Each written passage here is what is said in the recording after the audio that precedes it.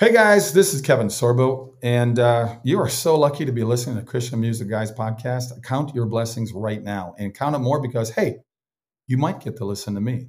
How lucky is that?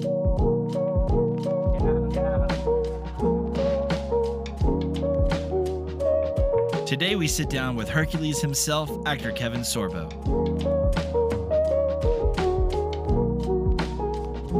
Welcome back to the Christian Music Guys podcast, the podcast for Christian music fans by Christian music fans. Well, in our galaxy, there are many, many planets and there are many moons. Apparently, NASA has confirmed in our solar system that there is a moon bigger than the Earth that's orbiting a Jupiter-like planet. The planet and its moon, if it really is a moon, they say, orbits a sun like the stars that's over 5,000 light years away. They said the moon is pretty alien compared to any moon in the solar system. An astronomer from Columbia University says, astronomer. I said astronomer. You said astronomer. Astronomer. Anyway, astronomer, he says, we're not sure if it's rocky. We're not sure if it's gaseous. It's kind of in between the size of Neptune, he says, which is gaseous, and the Earth, which is rocky. This isn't the first time astronomers have spotted something that might be a moon in another planetary system, which is sometimes called, they say, exomoon. So there might be another moon out there. But they're not sure it's a moon because they said if it is a moon, so they don't even know. No, but they're saying there might be one.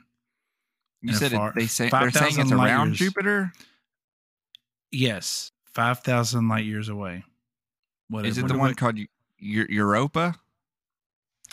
It didn't really have a name. It just said that, they spot things like that and they're called exomoons. Because it said it wasn't the first time that astronomers have spotted something like that they are called exomoons. I guess my only question is, what kind of cheese is it made out of? The best cheese ever.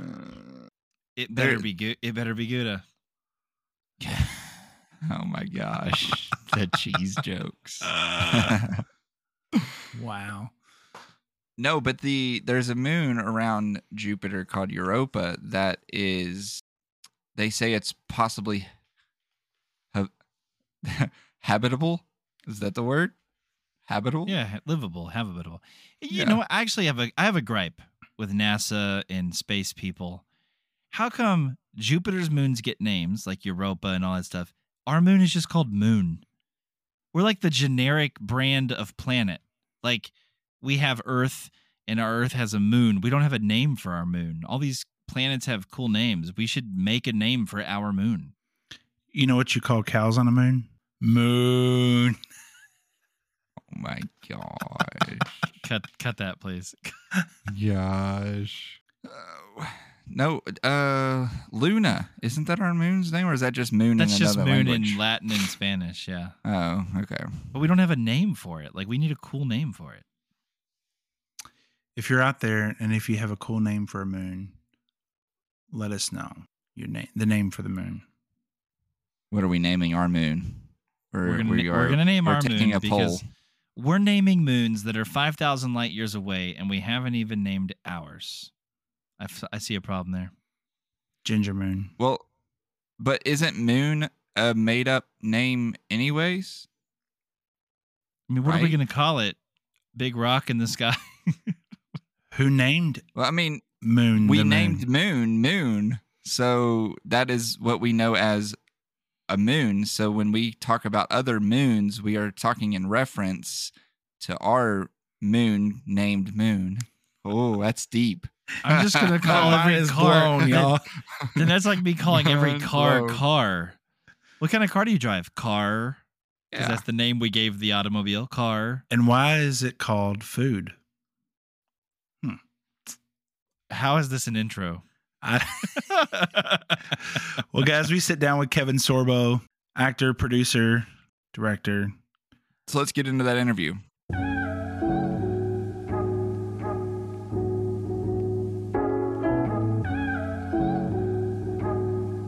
Awesome, Kevin. Well, thanks for taking the time to sit down with us and talk today. What we like to do here on our podcast before we have a guest on is we'll actually kind of stalk them a little bit on their Instagram, see what's been going on in their lives, and we try to find something interesting, which your Instagram's full of rather interesting things, so we had to kind of pick.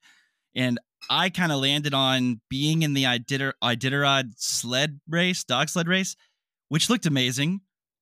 What was that about? How did you get the opportunity to do that? They invited me to be the celebrity starter for it. People don't know what the Iditarod is. I think they've been running it for at least 50 years. It's a 1,000-mile dog sled race across the beautiful state of Alaska. And I'm glad last year at this time I was filming a movie because they were averaging 40 degrees below zero.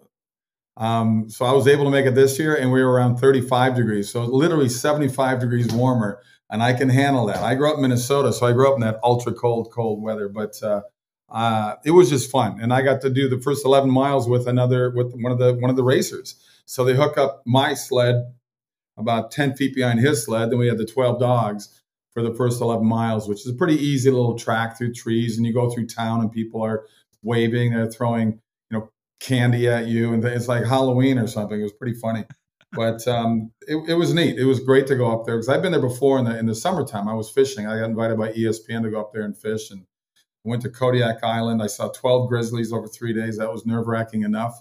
Wow. But it was neat to go up there in the wintertime to see it like that and have nice weather, at least while we're doing it. So that's how that happened. You mentioned Instagram. I don't post on there enough. Maybe 3 times a week. I do most of my stuff off of Twitter. Facebook took me down a year ago for posting the truth because Zuckerberg is a little bit of a wuss and he doesn't like the truth. He loves darkness. He loves hate and anger. Pretty much what the left loves. I want to shine light on their darkness, and I want to shine truth and, a little bit of redemption and faith and forgiveness and things like that. But that's the battle that I have, and I'm pretty sure the same battle you guys have. But it's the social media is an interesting place because too many people. I tell my kids, growing up, I said, the internet's really the Wild West. Technology is an amazing thing, but there's a lot of evil that goes on. And I think the technology world has brought evil to a bigger forefront, which is pretty sad. How long did it take to go 11 miles with those dogs? It's about an hour. That's what they average, really. They're average about 10 miles an hour running. So it was interesting to watch them because if they get thirsty, they call it scooping, where the dogs at their own time will just reach to the snowbanks on either side and just take a gulp while they're still running. Just take a gulp and chew on the ice and chew on the snow. And they're able to poop and pee at the same time while they're running. That was a weird thing to see because I was right behind the dogs going, what the heck is that? But they don't lose their steps. And I asked Deke, who was the actual driver, the guy that was in the race. He goes, yeah, we train them that way. You train them to poop on the run. Okay. Fascinating. Wow. Things you never see in the movies, right? No. It was really, really neat to be part of it. And then we got to take a plane, a little prop plane out to about the first stop. Once the race really gets going, after the longest part of the race, of the second leg. And so we were sitting on a river having a barbecue on the ice on this river as the dogs went by us. And I was like, most people don't get the chance to ever see this. So I was very blessed to be able to witness it and see it because it's really cool. And these dogs, they want to go. These dogs just want to run. They live for it, right? Pretty amazing. Yeah. I was thinking when you were talking, when you told us about the weather, I was thinking, man, only a guy that's from Minnesota could call that nice weather because when in the video I saw, it looked like your eyebrows were frozen and it looked cold. And I was like, there's no way. It was snowing hard, man. It was like, it was coming down. The wind was going pretty good, but it was warm for that time. Trust me. I didn't get cold because it was, yeah. I know I ski a lot. We just got back from skiing actually up in Park City, Utah. And they were unusually warm because it's 55 degrees by noon. And by then the snow's melting and it's just not good to ski on that kind of stuff. But you get about 2 good hours in the morning, then it just gets too hot. So Kevin, let's go back to the early days. I guess sure. I think you started back in the 80s, but the days. How did you get into acting? How did Hercules happen? And let's just go back and Tell our listeners, how did you get your start? I'll try to do the Cliff Note version because that's a lot there. Well, I was 11 years old, and our grade school went to see The Merchant of Venice in downtown Minneapolis. There's a theater called the Guthrie Theater, very famous theater. A lot of actors go there from Broadway. A lot of plays start there before they go to Broadway. The Lion King is a perfect example of something that moved to Broadway and became a smash hit. And it was The Merchant of Venice. It was Shakespeare. And I was just mesmerized by the actors on stage. And I mean, I don't know what the heck they were saying because I was 11 and it was Shakespeare, but it was still mesmerizing for me. And I told my mom, I'm going to be an actor. And she said, that's nice, dear. But I was a jock. I was a football, basketball, baseball guy all through school. And it's just something you wouldn't admit to your buddies because of peer pressure, because they would have made fun of me. And I bowed to that. So college sort of, I think, allows people to sort of open up and be a little bit more who they really are. I took a business. I had a double major in college, marketing and advertising, but I had a minor in drama and really got into it then and started doing a lot of commercial work. Minneapolis is home to a lot of international companies. People don't realize they're all Minneapolis, like Best Buy and 3M and Cargill, and Honeywell, Pillsbury, General Mills, Best Buy, Target, all these places are there. So I was able to get that all-important Screen Actors Guild card and during my college years doing all these commercials. So when I did move to LA, I was easy to get a commercial agent. And at least that really fed the beast for me because I never had to work another job. In terms of, most actors in LA are, they're a waiter or waitress, they're bartenders, they're bouncers, they're selling cars, whatever. I was able to make a living in the business right away. And I'm very fortunate that way. Then I would get guest spots here and there. And I took the different acting classes that people said, I just remember said, my dad was that way too. He says, if you're afraid of something, that's what you got to go after. If you're intimidated by something, then maybe you have to face it, And so people would say, well, this coach is tough to get into, this acting coach. You got to go through all these processes. And boom, I said, then that's what I'm going to do. And I studied with 3 different guys over a 6-year period before I got the big break on Hercules. And that was 7 auditions over about 2.5 months, where they auditioned over 2,800 actors in North America for that role. Wow. And I got down the last 3 guys, and ultimately I got it. Initially, it was going to be 5 2-hour movies. Anthony Quinn playing Zeus, so I got to work with amazing Anthony Quinn, 6-time nominated for an Oscar, twice a winner. And I learned so much working that whole year with him. And by the 3rd movie of the 5, Universal Studios said, we love what we see, and we're going to make it a series. And I had a feeling they would, because I said, there's nothing like this on TV. And, those mythology, they had a lot of good moral encouragement in it. There was a lot of humor in it. We had 2 spin-off series. In our 3rd year, we spun off Xena, Warrior Princess. In our 5th year, we spun off Young Hercules. A lot of people forget about that one. It only lasted 2 seasons. But that was a 20-year-old Ryan Gosling playing me as a teenager. Oh, wow. And Ryan was pretty unknown at that time. And then by our 3rd year in Hercules, we became the most watched TV show in the world. We're in 176 countries. I know that's a sin of pride, but I don't know how many people can say they've ever had the number 1 show in the world at one time. Yeah, so awesome. it was pretty cool to be part of that. And then I from there, I went to do 5 years on Andromeda, playing Captain Dylan Hunt, the first captain ever created by Gene Roddenberry after Captain Kirk. And then since then, I just wrapped my 70th movie. I've been really involved in doing a lot of independent movies since then. So but very, very great. I got 4 new movies I did last year. 2 of them I directed, and I'm leaving for Israel. I'm about to shoot a documentary there on a archaeological dig where they've discovered the oldest temple they've ever found. And so it's kind of cool. It's I've been very blessed to travel and do the things I like to do, and hopefully do a lot of movies that spread positive messages instead of negative ones. I've done some dumb movies. There's about a dozen movies I wish I didn't do, but these things happen sometimes.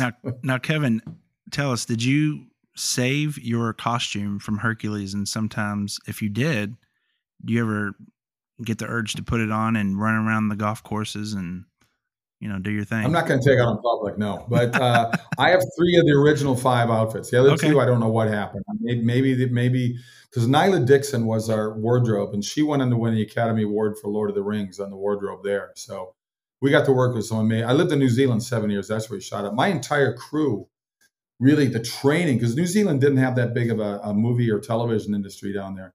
But here we had 3 shows And, I think we had over 7 people on the payroll, and we're bringing in probably about $100 million a year into the economy there. And we're the ones that really trained a lot of things. I mean, Peter Jackson actually invited me to the final Oscars, Lord of the Rings, where they won all those Oscars during that last one. And he said, it was your show that really created the industry down there. And I said, Peter, that's a nice compliment, but you didn't give me one role in any of the Lord of the Rings. Yeah, right. Come on. Even if you kill me off, give me something. Throw me a bone. I don't get my ego's not that big. Give me something. You have more than one character in any of those movies. But now, is that down in Wellington? No, they're based in Wellington. We were based in Auckland. Okay, yeah. But, so I've been to the Auckland. Weta Studios, like all of our special effects were the guys that went on to win all those Oscars for all the creatures they created in Lord of the Rings. So they did all of our creatures on Hercules. Oh, that's awesome. It was cool. I mean, I was blessed to be part of that. New Zealand's fantastic. The people are great. The country's just stunning. I mean, the outdoor scenery is as big a star as anything in the series. Yeah, I had the opportunity to go a couple of years ago to Auckland, and we went to Matamata, where Hobbiton is, and it's just beautiful country. Beautiful country. Yeah, it's pretty incredible. A lot of people don't realize there's more variety of trees and bush and plants than there are in the Amazon. Yeah, it's stunning. In New Zealand.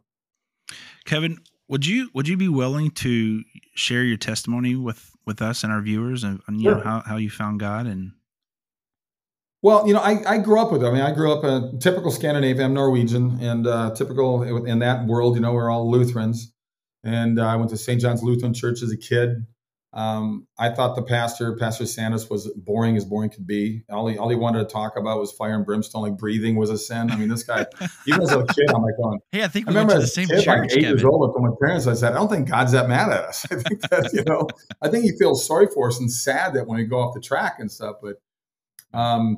But then, the Old Testament can be pretty nasty in there. So there was pretty vengeful God in there. In the New Testament, God had a kid, then he mellowed out a little bit. Yeah. But, I was 13, and our church went to see the Reverend Billy Graham because they had their corporation, their company worked a lot out of the St. Paul Twin Cities area for years.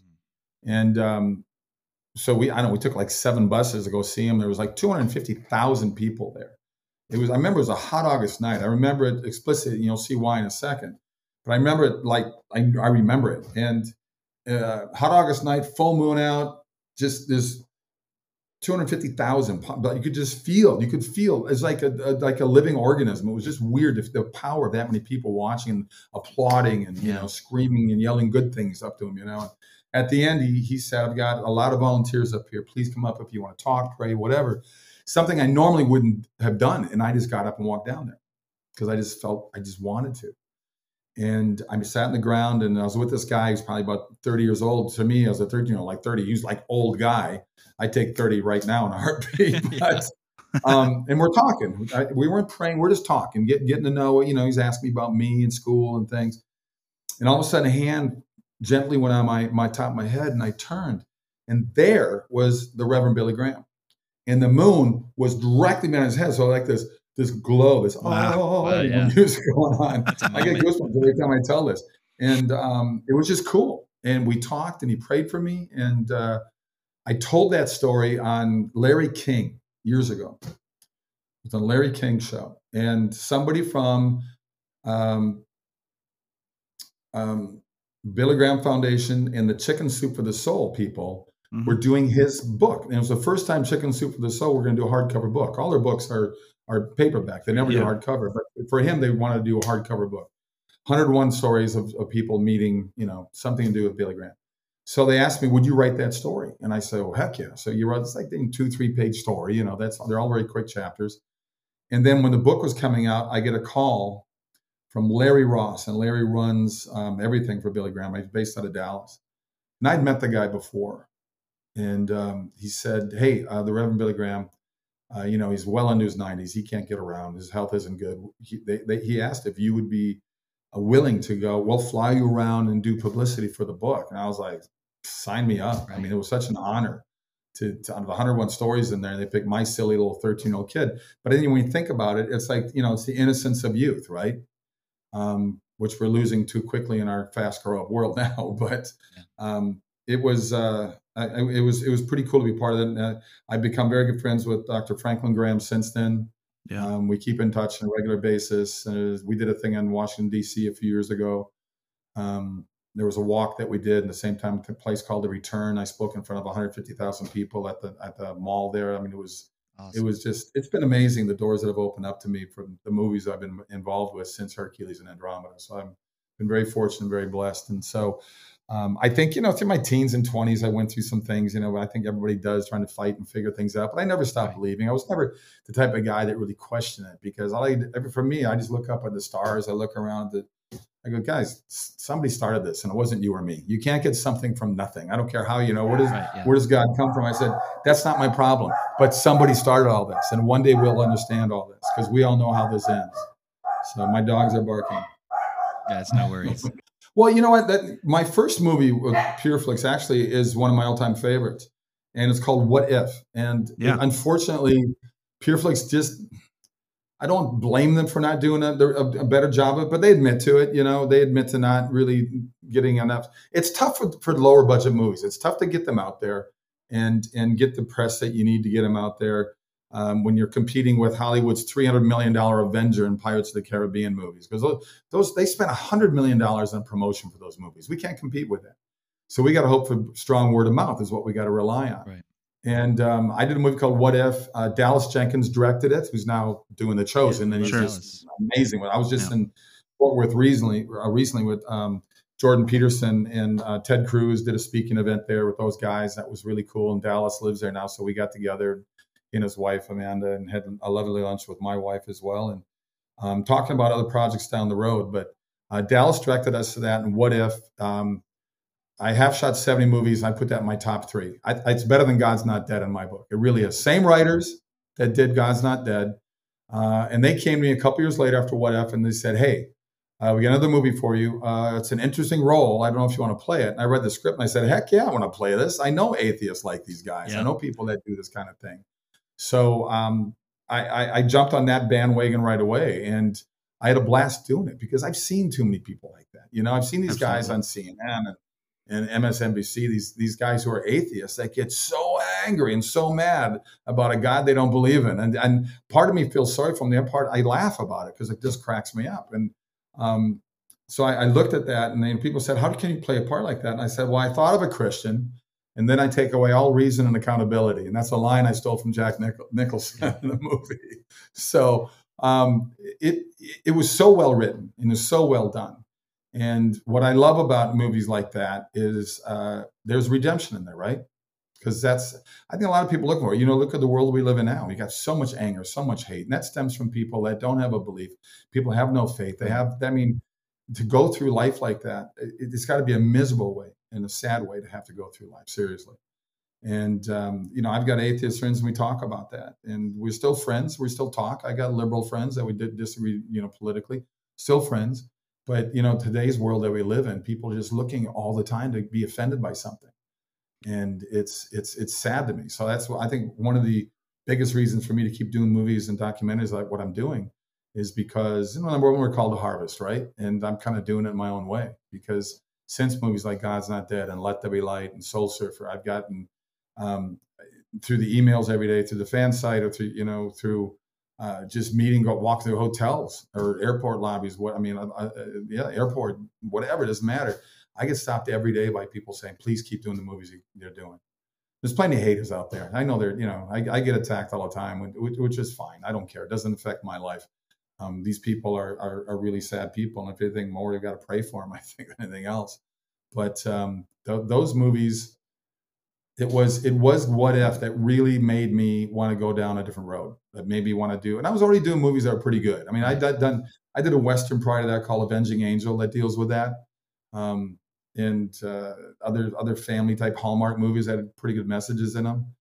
And, jumping back to Hercules, I love that the writers put in a lot of moral messages. Yes, it was mythology, right? But it was dealt with not in a religious sort of way, but more than anything, it was dealt in a way that had, as you said, just that you watched it, it had a lot of humor in it. And I got letters from all over the world from kids saying, I've learned not to have to fight all the time if things don't go my way. I watch what you do, Hercules, and it's interesting. It's interesting, and it does show you how powerful the medium of movies and television are.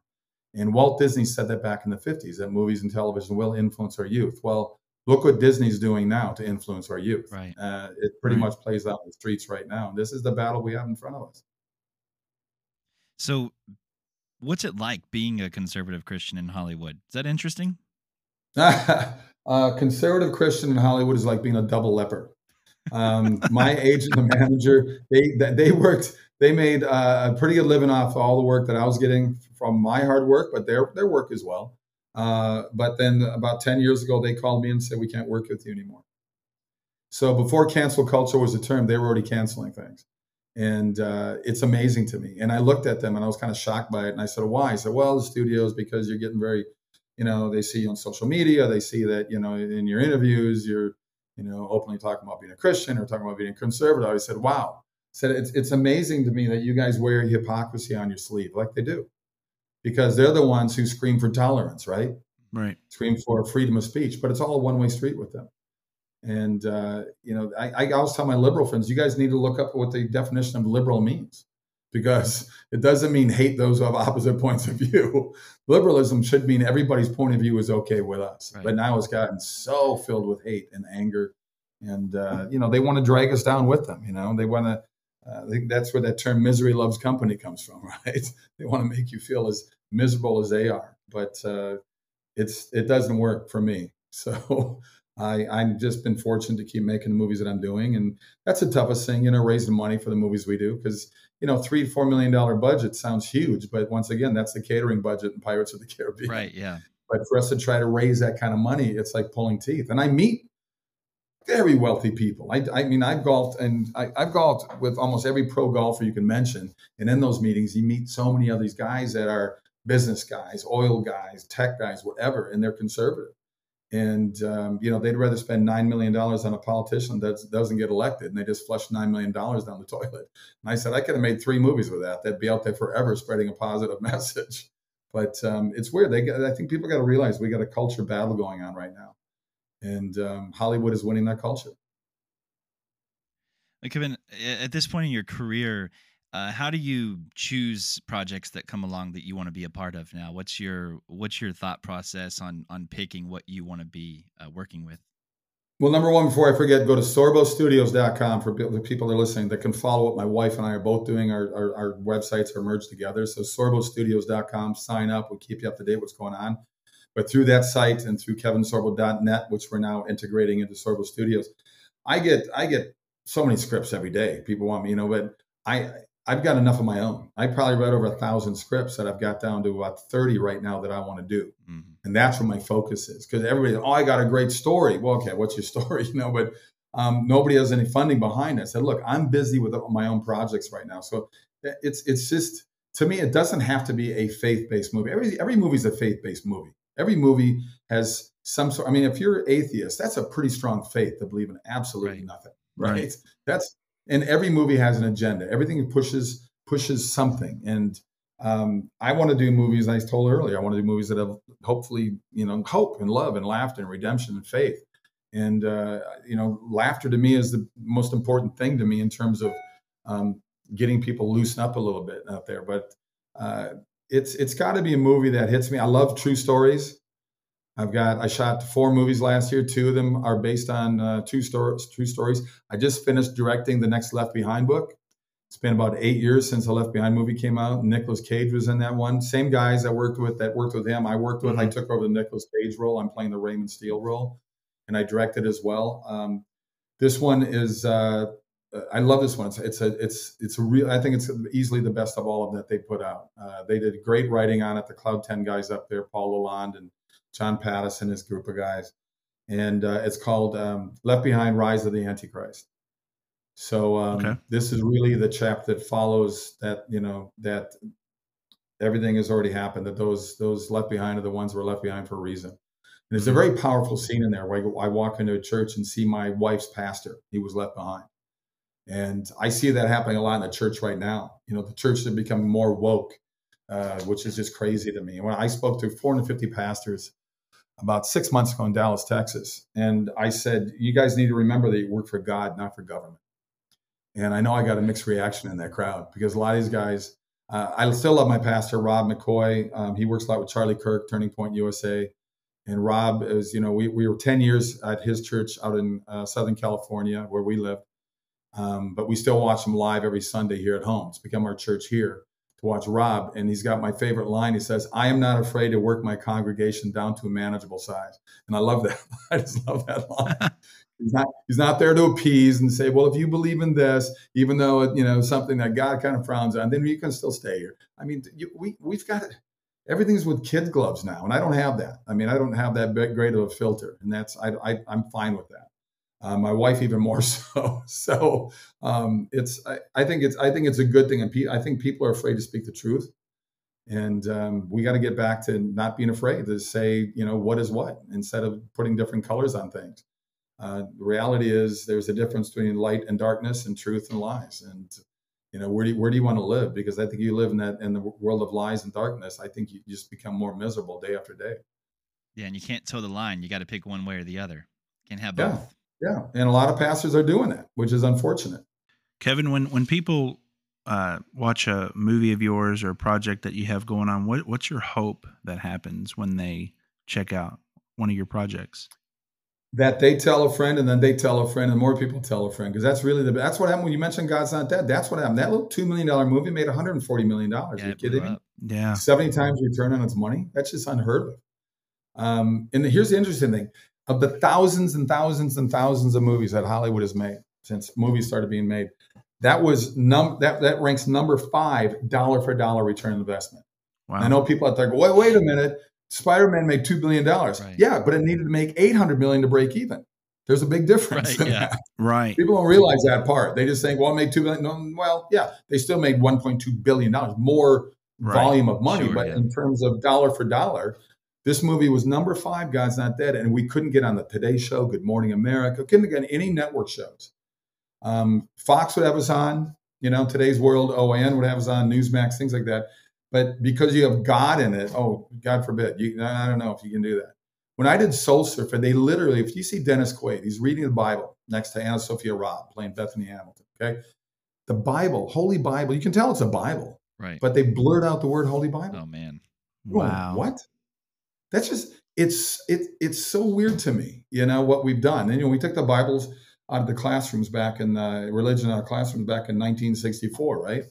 Well, how is our public schools doing today? They look awesome, don't they? So I know. And you take God out of the, I've got friends, like I said, I got friends who are atheists, and they're good people. They're good people. Mm-hmm. But overall, there's a good message in Christianity.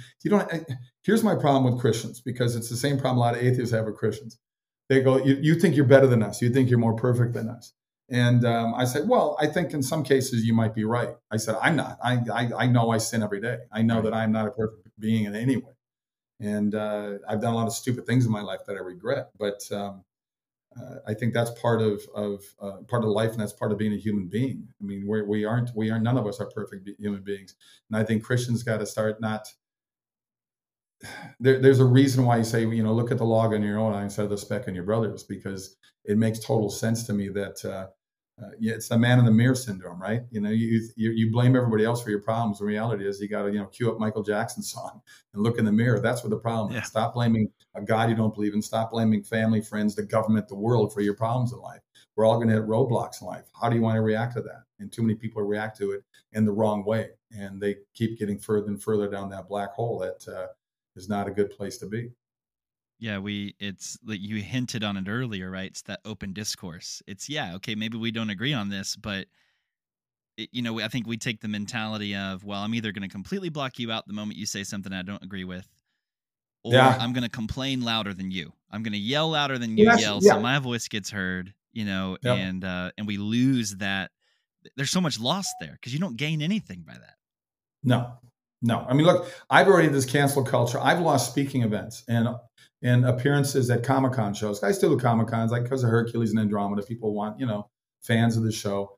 And what's interesting about that is that I don't just bring pictures of Hercules I bring pictures from God's Not Dead, from Soul Surfer, from Let There Be Light, from, What If, because half the people come to me now.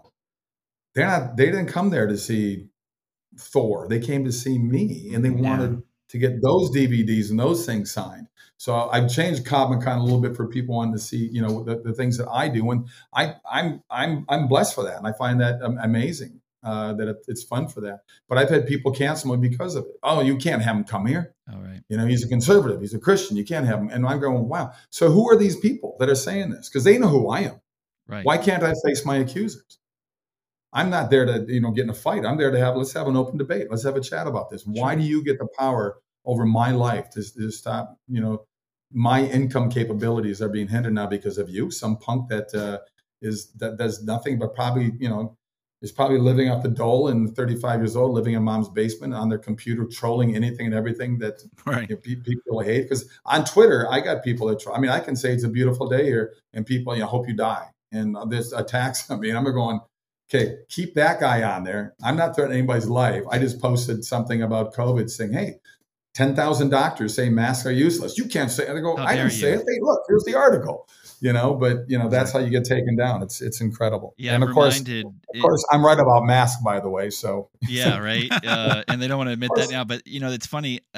I've been looking at kind of just everything going on, and I'm reminded of in Proverbs where it says, "Wisdom's children will prove her correct," and that's happening now. There's a lot of people that for the last few years have been super loud one way, and now they're stopping and going, wait a second, maybe we were wrong about this, and they're just now kind of I do a lot on Twitter, and I do a very sarcastic, funny one or two liners, and one of them was, hey, does anybody have any more conspiracy theories, because mine keep coming true. That's funny. So you'd mentioned the Left Behind project you got coming. What else can we expect from you for this year and the next year? I did the Reagan movie with Dennis Quaid. Dennis Quaid plays Reagan. I played his pastor in it. It's a wonderful look at his whole life. Really, I think they start with him in high school, through college and beyond, up to his death. Then the movie I did, Miracle in East Texas. It's a true story set in 1930. I was very blessed to be able to direct this one. It's one of my favorite movies. It's about two con men, played by myself and John Ratzenberger, that would go through. They went through Oklahoma and Texas, right in the heart of the Depression in 1930, and woo widows out of their money on fake oil wells. Well, they end up striking oil in Kilgore, Texas, largest oil find in the history of the world. And the movie has, it's very funny. It's won 10 awards from 10 different film festivals. It's won everything from judges' favorite to best romantic comedy, the best faith-based film, the best audience favorite. So they can't pigeonhole it, which I love. I put it in the vein of like a Blind Side movie, where people of faith went, wow, that wonderful Christian family took in that African-American kid, and he went on to have a, college career, professional football career.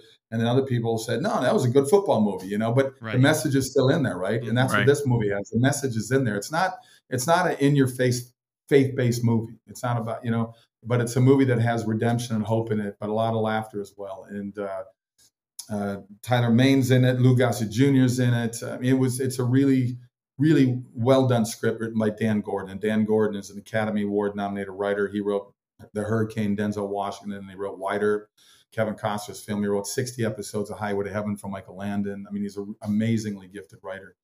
And it's a script that he had written like 35 years ago, and he kept sort of tinkering with it. And then he gave it to me, and we raised the money and made the movie out of it. So we hope to have that out by around October. In fact, just before I was talking to you guys, I was just talking to a funder over in Germany that wants to get it all over Europe as well, which would be great. Because I'll tell you, Europe, pretty secular place right now. Yeah, I mean, sure. I spent 3.5 years living in Europe, and I've been over there multiple times. And churches now are either a discotheques or they're just as a museum piece. I mean, it's sad. It's sad that how nobody seems to go to church in Europe that much anymore, at all, anywhere. Well, Kevin, to wrap things up, we'd like to ask you if you'd be willing to share a story or testimony, something that's been going on in your life recently that the Lord's been doing. Something that you'd be willing to share with our listeners to build up their faith. What's the Lord been doing in your life here recently? The story I want to share is what is happening on more than one occasion, and the happening again is recently. And at an airport, I had a woman walk up to me and ask me, am I Kevin Sorbo? And I looked at her, and from her voice, I could tell. And from her, I said, she's from the Middle East somewhere. And I said, yes, I am. And she said that I saw your movie, God's Not Dead. And she said, well, number one, she said, I'm from Iraq originally. I'm a Muslim, born and raised a Muslim, but I saw your movie, God's Not Dead, and I became a Christian because of your movie. And I just got recently baptized. And awesome. It was amazing. She starts bawling, I start crying, we're praying in the middle of the airport. Awesome. But just to have that kind of stuff, it shows me that I'm still on the right road of the things that I want to do and the movies that I want to be part of. And like I said, it doesn't necessarily have to be a movie that's considered a Christian movie. For the most part, I just want to do movies that have a positive message. The reasons I want to be an actor was watching old movies with my mom as a kid as well. I mean, watching, whether it was James Stewart or whether it was Cary Grant or whoever it may be. Those are the kind of movies I like because they had great human stories in there. Right now, the stories that anybody does are all visual effects movies, And I like a good, roller coaster ride movie too. But you walk out not really caring about anybody. You watch another Spider-Man movie and you just watch 6 more buildings got blown up and pulled down in New York City. And I'm going, well, there was like 2 million people in those buildings. We're not talking about they all just got killed, Right. So people don't think about that. They're cool. So to me, it's like I want to do movies that have some kind of message in there that will give people hope. And because like I said, we need that more than anything in our world right now. So that's kind of where the road I want to keep going down. So I was grateful to meet people like that in person that come up to me and say, keep making movies like that, because it's very encouraging with all the negativity out there. And I'll get a dozen people just walking to the airport. I wait for my luggage to come up and shake my hand. They say, we love what you're doing, man. We know that you're getting attacked, but we're with you and we're praying for you. And that's pretty amazing to me. That's pretty cool. That's awesome. Thanks for sharing. Well, Kevin, thanks so much for taking time to be with us today. Real quick, could you let our listeners know the website that you mentioned earlier where you want to send everybody to? Yeah, it's sorbostudios.com, sorbostudios.com. There's a lot of stuff on there, guys. Our books are on there, DVDs, whatever, but just information to sign up. There's a place you can donate on there if you want to donate to Sorbo Studios directly, which is going to go into our next movie, or there's a place for you to donate to whatever your favorite charity is. Awesome. Well, thanks again, Kevin. Thanks, guys.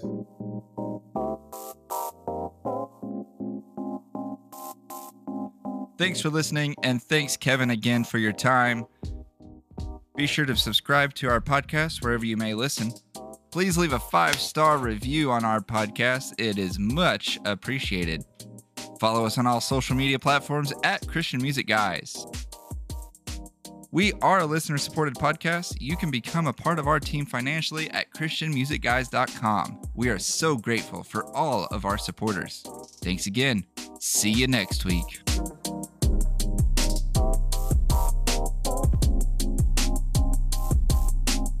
Oh boy.